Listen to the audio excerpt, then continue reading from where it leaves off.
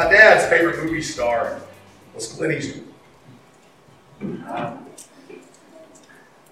Anything Clint was in, he would watch, basically.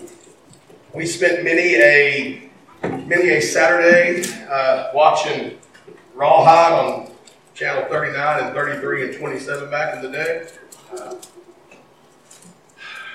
I saw lots of movies with Clint and that orangutan, Anywhere But Loose, all those good things. The Outlaw Josie Wales. Of course, we watched all the TV edited versions, so I didn't see all the gory stuff. Because, Clint had that one movie, or first of the series of movies, called Sudden Impact. Sudden Impact? Yeah. Where he played Dirty Harry, the cop. And there's that scene in that show where he goes in distracted to buy his cup of coffee. And he orders this cup of coffee from the lady who's been giving him coffee for 10 years. And he always orders his coffee the same way, black. And as he's reading the paper, she's making this big deal about pouring this sugar into his coffee. And she just keeps pouring the sugar into his coffee, and he keeps reading the paper, just oblivious. And finally she stops. He says thank you and takes the cup and walks outside with it. Begins to walk away, takes a sip, and spits it out everywhere.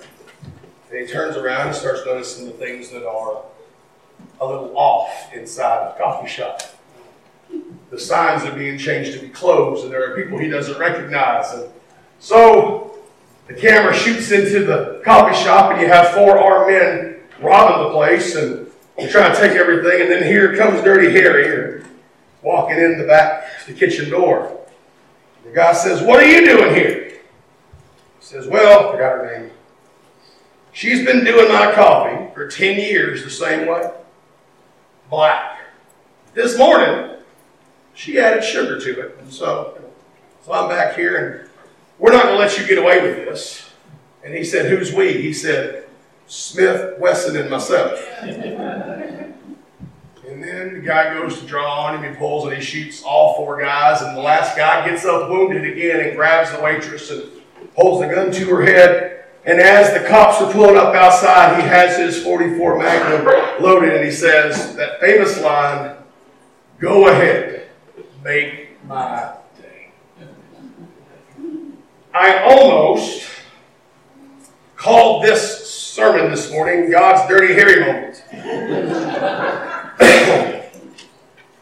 Because God says something very similar in our text. This morning we are in Malachi chapter 3 as we continue in our series in Malachi, Return to Me. And we have 5 verses.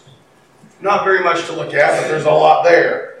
And there in Malachi chapter 3, starting in verse 7, it says, "Since the days of your fathers you have turned from my statutes. You have not kept them. Return to me, and I will return to you, says the Lord of hosts. But you ask, how can we return? Will a man rob God? Yet you are robbing me. You ask, how do we rob you? By not making the payments of the tenth and the contributions. You are suffering under a curse, yet you, the whole nation, are still robbing me. Bring the full tenth into the storehouse, so that there may be food in my house. Test me in this way, says the Lord of hosts.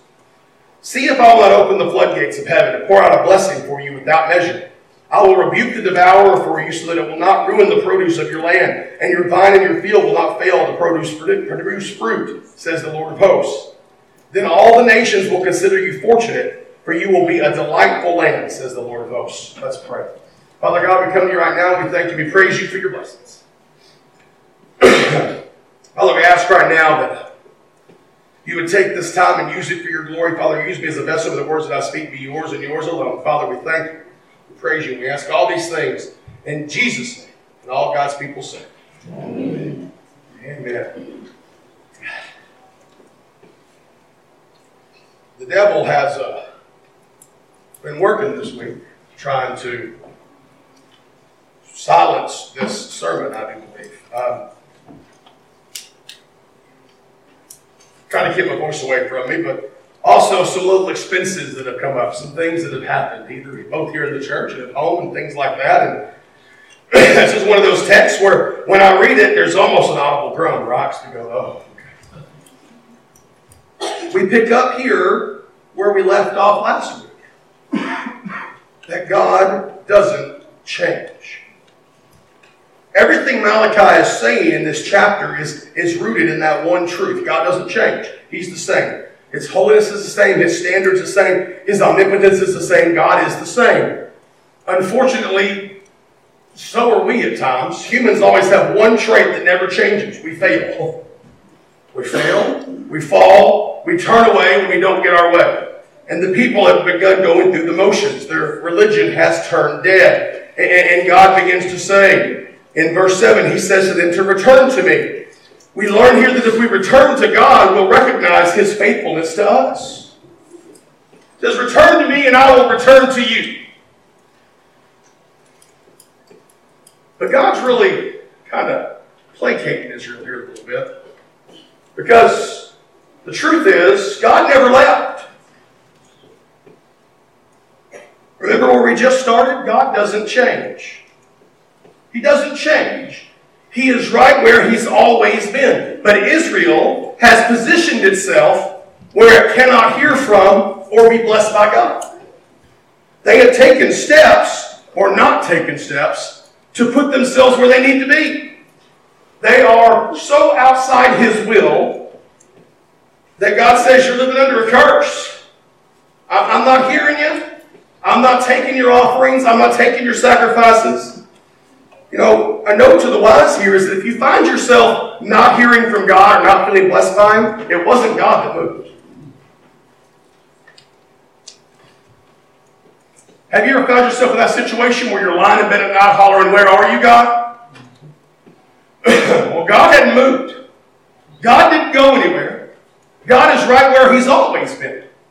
If I can't feel God, if I can't sense God, if I'm not there, it's not God that's moved, it's me. I've done something. I've put something in the way.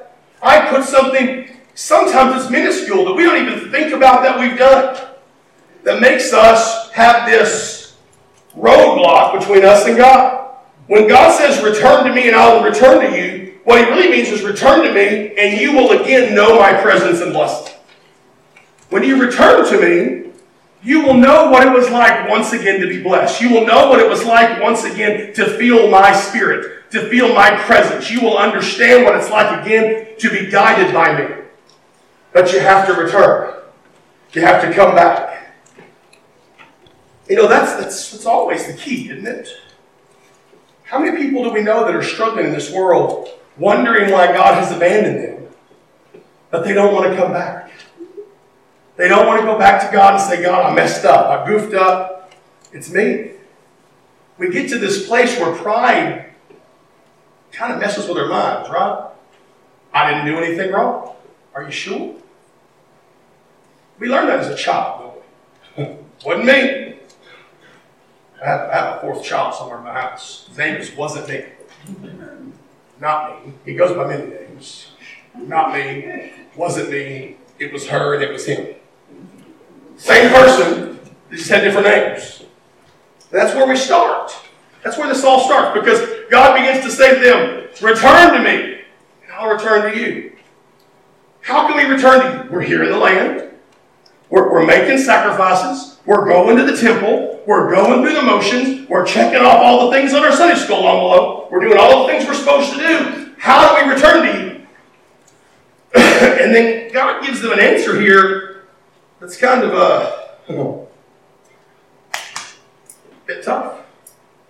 Basically, he says, we position ourselves away from and opposite of God when we choose not to do the things that God commands us to do.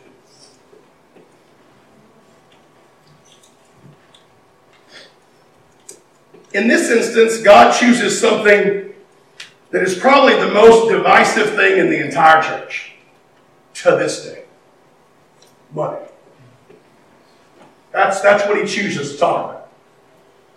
It can go for anything, but here he talks about money. Because there are all sorts of things, all sorts of commands that God gives us, that if we refuse to do, we are positioning ourselves in a place that we can't hear from or be blessed by God. And we could go through the list, but we'd be here forever. Love your neighbor as yourself. I'm not loving my neighbor. I can't expect that God's going to be blessing me and raining things down upon me.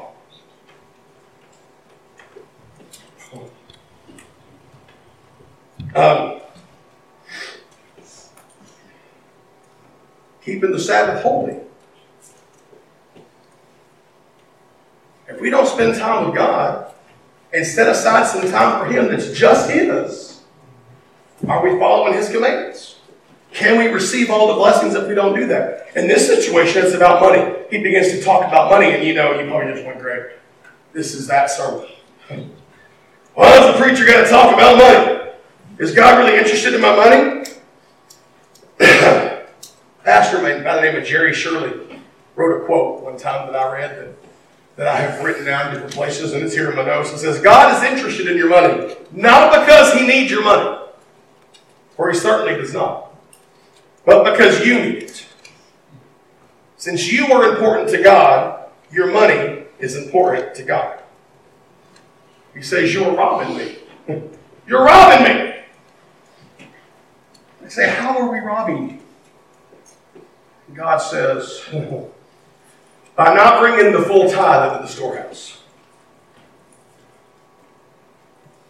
Is this about God being greedy? By no means. But Jesus says, where your treasure is, so your heart will be. It's hard to claim to love Jesus if we don't want to give to Jesus.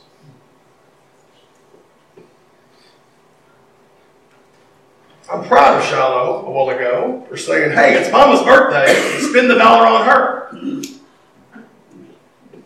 It's hard for me to claim to love Carrie if I never spend anything on Carrie. Right? I mean, who needs to eat? I mean, I went grocery shopping this week because my kids think they need to eat.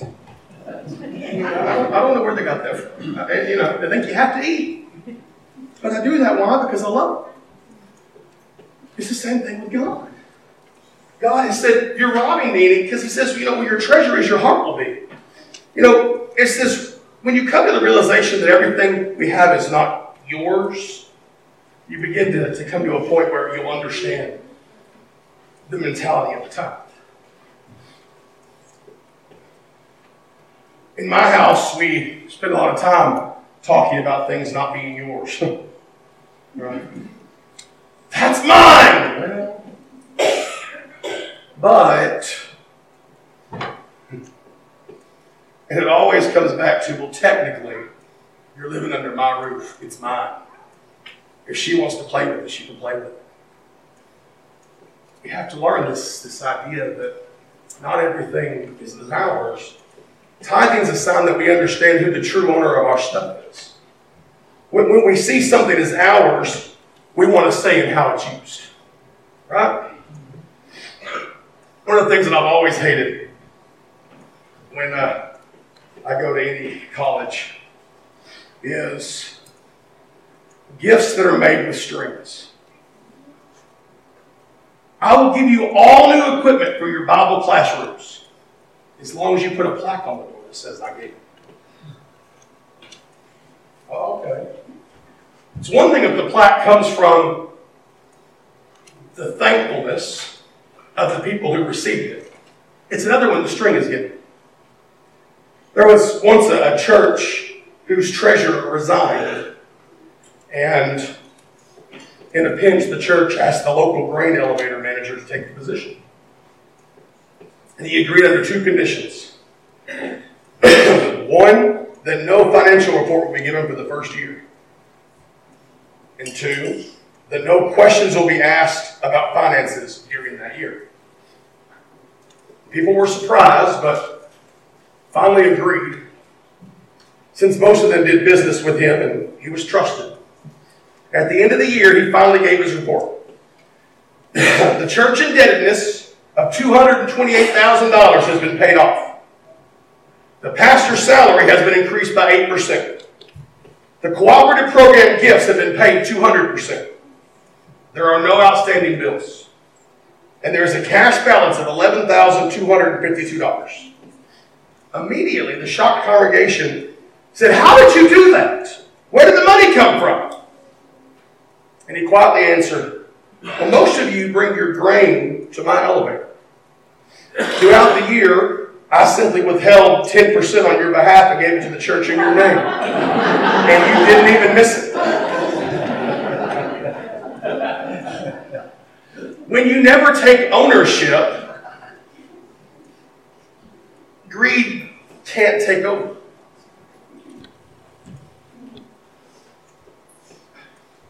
You know, my taxes are a bit complicated. The hardest thing to do, and anybody who's self-employed has the same issue, the hardest thing to do is to set aside that part that you know you have to send in. Right? Because once you got it, you don't want to send it. You know, I mean, I didn't have that issue whenever I was an employee and taxes were taken out of my check. I never missed it. You know, when you're 16, you get your first check and they took 25% out, you get mad. But you get used to it and you don't miss it. When you don't take ownership, greed can't take over. Those people at that church went, oh, they've been given 10% technically. They'd probably been given more than that. Right? Because he'd been given 10% on their behalf. And they were given what they normally gave anyway. They never missed it. Because they didn't take ownership. And that's what the tithe is supposed to teach us, is that we go, oh, this isn't mine. It doesn't belong to me. What usually happens is when things go great, we follow God wonderfully. Oh, man. My pockets are just busting full, and I'm going to give, and I'm going to give, and I'm going to give. But when things don't, you begin to stop following completely. That was the way of Israel. Israel was bringing in just a little bit. It's the way of believers today. And God says, return. And he said, how do we return? They said, be obedient. And God is so certain in his promise that he invites a test of his faithfulness. This is what I was going to call God's dirty, hairy moment. Test me in this.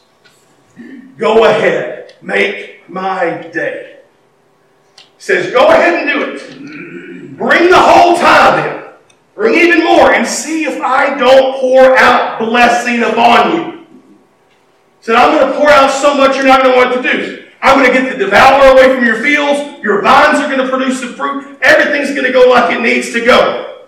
I'll give you more than you can imagine if you'll simply do what I've asked you to do. He says, test the tithe.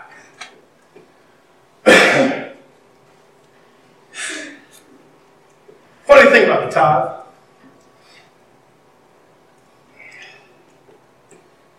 Is there is a lot of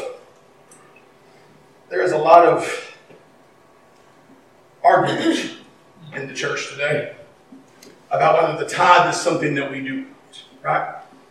That's Old Testament. Okay. Does that mean it's worthless? I would submit to you that Jesus tithed. And if our goal is to be like Jesus, we should be like Jesus. But the funny thing about the tithe is,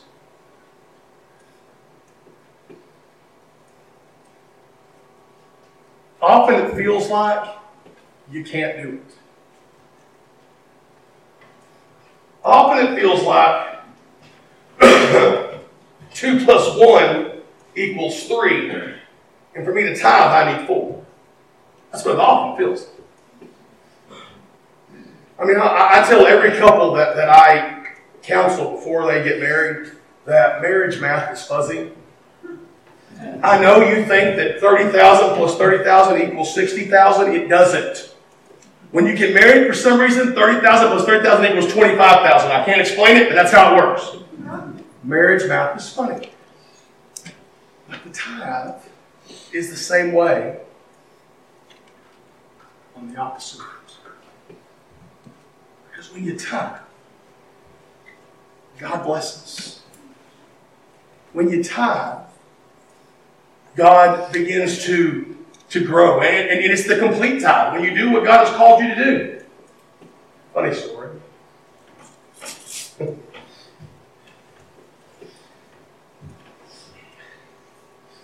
I've struggled with credit score all my life because of medical bills. My credit score will go down. Because every once in a while, something will show up from, how many ever years ago, because somebody bought it until they pull it back up. And there was a time when I had struggled and I couldn't get anything done. But then I began to tithe the full tithe.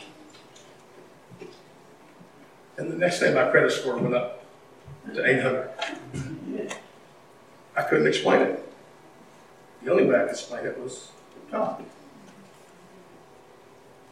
God pours out blessings. When we test the tithe, God gives us that. He's so sure, He's so certain that His promise is true that He says, test me in this. I mean, it's like drawing a line and saying, here it is. Just test me.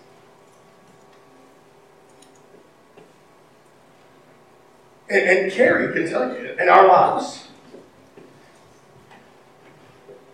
when we haven't given all we're supposed to give in the tithe, things never come together.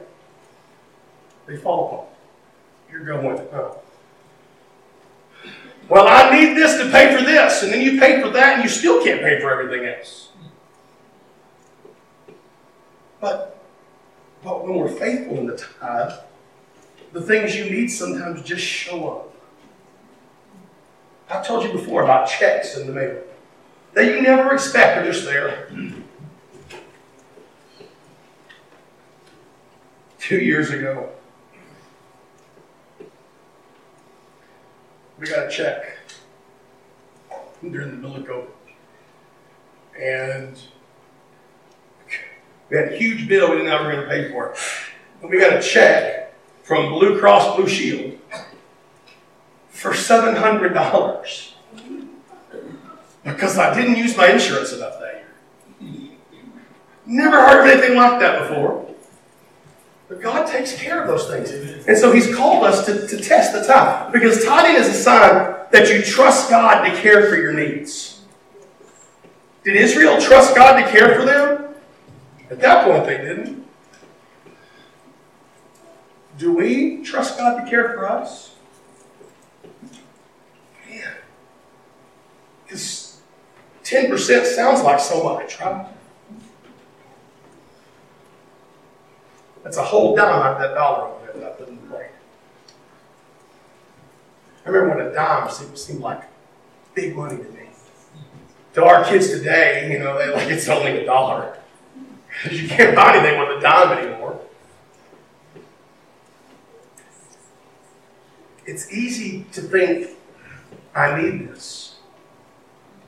It's easy to think this is what I have to have. But God just asks you a simple question. Test the tithe. Test it. Trust me to be who I say that I am. A God that doesn't change. Did you know that Jesus talked about money a lot? About 3/4 of the parables use money in some component of it. Why do you think He did that? Because money is important to us. Maybe sometimes too important. Because although Jesus coming and dying completes the law, it doesn't negate the need for us to trust God.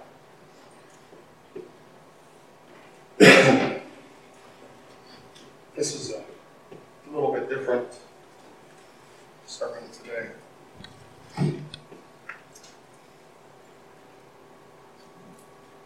Because I'm not Jesus. I don't like to talk about money all that often. But it's in the text, and I'm not going to back away from the text.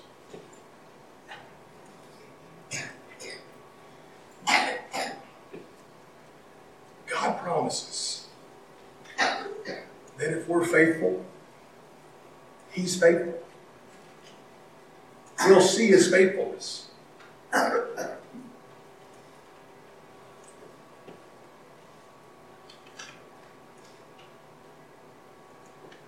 I'm standing here sweating. Most of y'all aren't, but I am.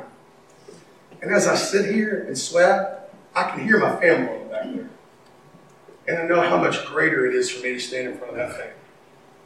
But I have to position myself to be in front of that thing in order to feel the blessing of that air. What God says with the tithe is test the tithe. And if you do that, you're positioning yourself to receive blessings from Him like you've never imagined. Maybe this morning, maybe you haven't been bringing the full tithe. Maybe you've been holding back. Maybe this is something that God has been laying upon your heart and you've been struggling going, but it's just so hard. I can't make ends meet. God says testing. God says He is faithful. God owns the cattle on 1,000 hills. And He will pour out into your life blessings if we're faithful. And we have to believe that. And we have to trust that. Maybe today is the day that God is saying to you, I'm going to do that. Test the time. Maybe today you want to pray, the altar's open, I'll pray with you. Maybe you want to start a missions or ministry. Maybe you want to go to church of membership. Maybe today, out of this sermon, you feel Jesus calling you to come and give your life to Him. Because like I told the kids earlier, everything we have belongs to Him, including the air that we breathe, the life that we have. If that's the day, come down the aisle and say, I want to know Jesus, and we'll go from there. Trust Him with everything you have. He's always there. Wherever you're at this morning, whatever you need, though, give it to Him. Let's pray. Father God, we come to you right now and we thank you and we praise you for your blessings.